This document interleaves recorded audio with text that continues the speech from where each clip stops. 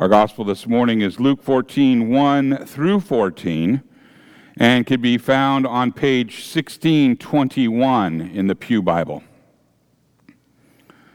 Luke records,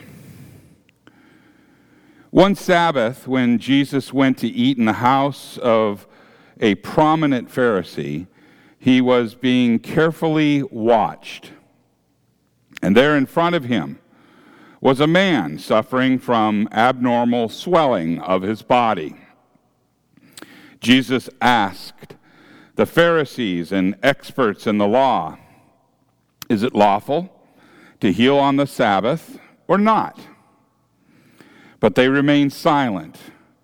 So taking hold of the man, he healed him, and he sent him on his way. And then he asked them, 'If one of you has a child or an ox that falls into a well on the Sabbath day, will you not immediately pull it out?' And they had nothing to say. And when he noticed how the guests picked the places of honor at the table, he told them this parable.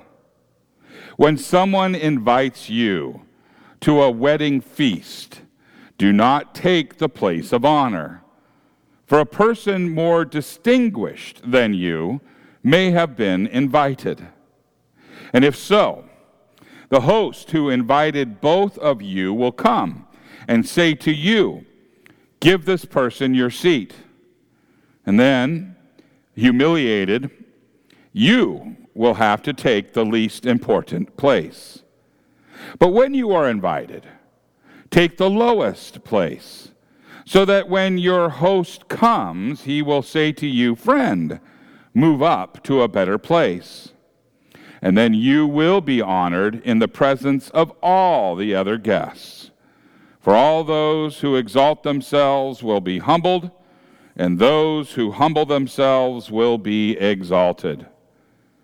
And then Jesus said to his host, "When you give a luncheon or a dinner, do not invite your friends, your brothers, or your sisters, or your relatives, or your rich neighbors. If you do, they may invite you back, and so you will be repaid. But when you give a banquet, invite the poor, the crippled, the lame, the blind, and you will be blessed. And although they cannot repay you, you will be repaid at the resurrection of the righteous." This is the gospel of the Lord. Praise to you, O Christ. You may be seated.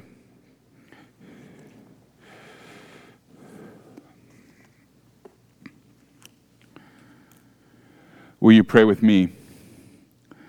May the words of my mouth and the meditation of all of our hearts be acceptable in thy sight, O Lord, our rock and our Redeemer. Amen. Today's gospel begins with a meal at a Pharisee's house. And you may remember a similar situation when we talked about the woman who had anointed Jesus' feet with a very precious perfume, and then she wiped his feet with her hair. And we know that the Pharisees often invited a variety of people to a Sabbath dinner in order to stimulate interesting conversation and debate. They didn't have TV talk shows back then, or Netflix, or any other time waster that we have, so this was entertainment. And the people oftentimes went to see who the rich people had invited to dinner. And then some people received more honor when members of the community came to listen to the debate. Now, further, Luke informs us that this was not the house of just any Pharisee, that this was the house of a ruler of the Pharisees. And then that means that there would be other Pharisees at his meal. And then, as if we don't get the point that these Pharisees were up to something, Luke also informs us that, well, hold on, I just lost my place. But what he does is he informs us that this was a Sabbath and that they, did you catch this? They were watching him. They were watching him carefully. And so by the time that we get this far into Luke's gospel account, we pretty much know that this is a setup. It's a trap. These Pharisees are going to try to embarrass Jesus and harm his standing in the community. And the only question is, how will they try to get him this time? And it doesn't take long for the plot to unfold. Where it says in Luke 14:2, it says, "And behold, there was a man before them who had dropsy." That's what many of the translations are. Dropsy is a synonym for edema. And there is a fluid buildup that is similar to the buildup that comes around on an insect sting or bite. But in this case, the buildup is much more widely spread. And very often the swelling is big enough that it can distort the features of the body. And this condition can be fatal, but most of the time it is just very, very uncomfortable. And in addition to that, a person who suffered from dropsy was considered unclean. Jesus touched him on the Sabbath. The Pharisees thought that they had Jesus in a trap. And that trap was, if Jesus did not heal this person, then the people that are witnessing all this will see him as being uncaring. And on the other hand, according to Pharisee tradition, that healing the man would be working on the Sabbath. Working on the Sabbath, which is a clear violation of the law of Moses. And either way, Jesus would lose his honor. Well, Jesus met the conflict head on. Jesus responded to them, to the lawyers and the Pharisees, saying, "Is it lawful to heal on the Sabbath or not?" And before the lawyers and the Pharisees could make their case against Jesus, he reversed the situation. And that is that if the lawyers and the Pharisees said to Jesus that he should not heal this person, then the people would see them as uncaring. And according to their own tradition, if they encouraged Jesus to heal the man, they would be encouraging Jesus to work on the Sabbath and to violate the law of Moses. Either way, they would lose honor. The lawyers and the Pharisees had not planned for this reversal, and so they said nothing. And then Jesus healed the man, and he pointed out the hypocrisy of the situation when he said to them, which of you having a son or an ox that has fallen into a well on the Sabbath day will not immediately pull him out?" And once again, we see that Jesus, he teaches from Holy Scripture, and God inspired Moses himself to preach this in Deuteronomy 22. He said, "You shall not see your brother's donkey or his ox fallen down by the way and ignore them." You shall not do that. You shall help him to lift them up again. So Jesus once again demonstrated that the Pharisees based their case on their own traditions, while Jesus made his case based on Holy Scripture, the Holy Word of God. And then Jesus used this as an opportunity to teach that true honor comes from humility. He told a parable to those who were invited. And when he noticed, that was because he noticed who chose the places of honor. And in that parable, Jesus unpacked the Old Testament reading that we heard from Proverbs.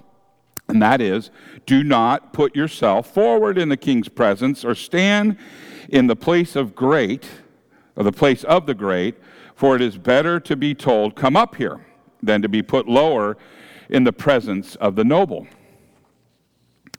That's Proverbs 25, 6 through 7. Humility waits for the host to assign the place at the table. Arrogance chooses the place for himself. Now remember, back in those days, people reclined at the table as they ate. And since this is an upper scale house, the people probably reclined on couches instead of mats. And therefore, your position at the table would affect just how hard you had to work to follow the discussion. The more honorable places would allow you to be seen by many and to follow the conversation easily. And it is apparent that people at the meal were not waiting for the host to seat them. Instead, they were seeking the places of higher honor for themselves.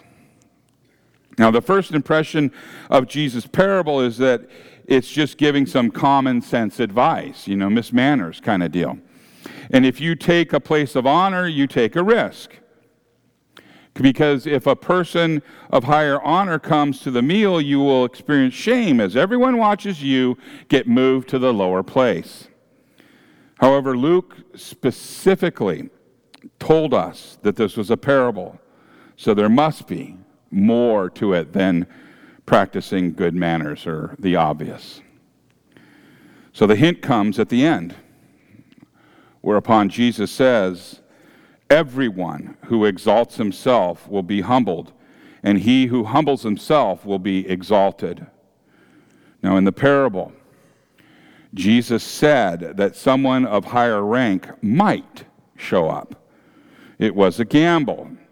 And when Jesus stated his conclusion, he used the word everyone.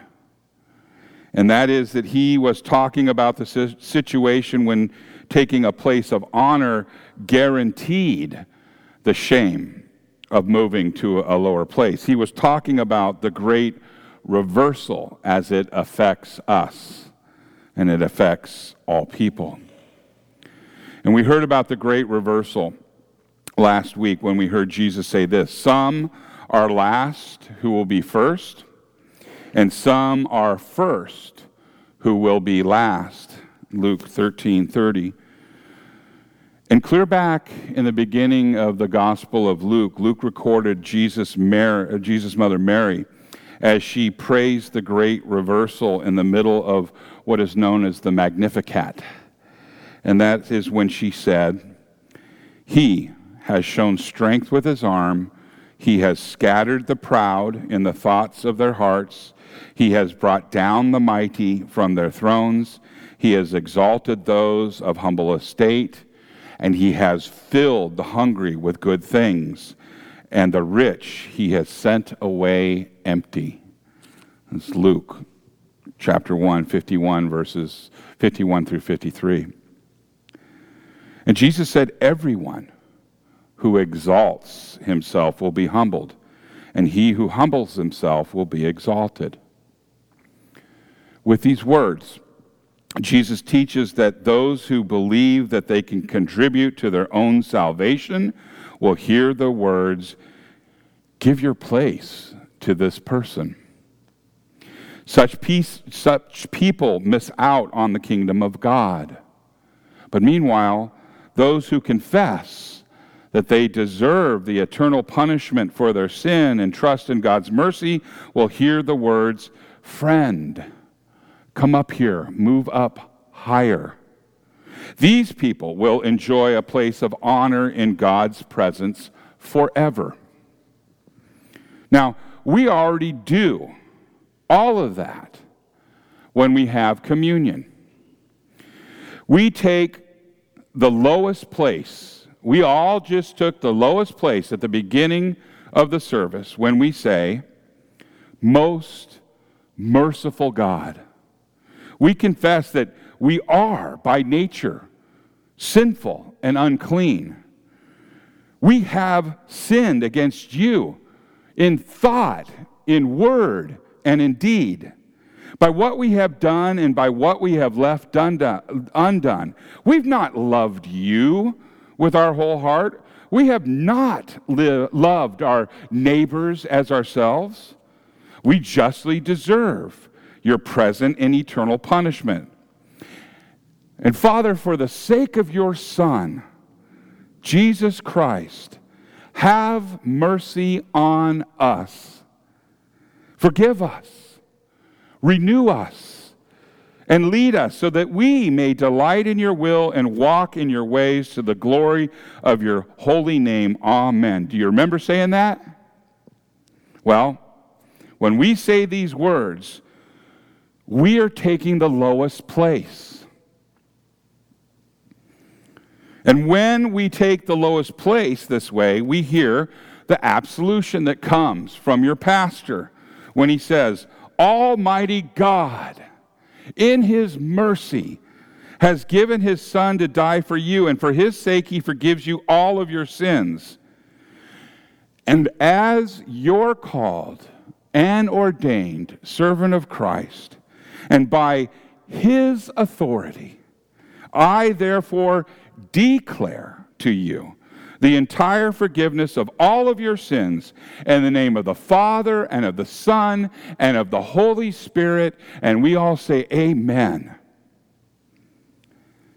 This is nothing more than a pastor, your pastor, exercising the authority that Jesus gave when he said in John 20:23, "If you forgive the sin of any, they are forgiven them. But if you withhold forgiveness from any, it is withheld." So in the context of today's gospel, these words that the pastor says are Jesus saying, "Friend, come up here to a higher place." Now, Jesus Christ has the authority to move us up. Why?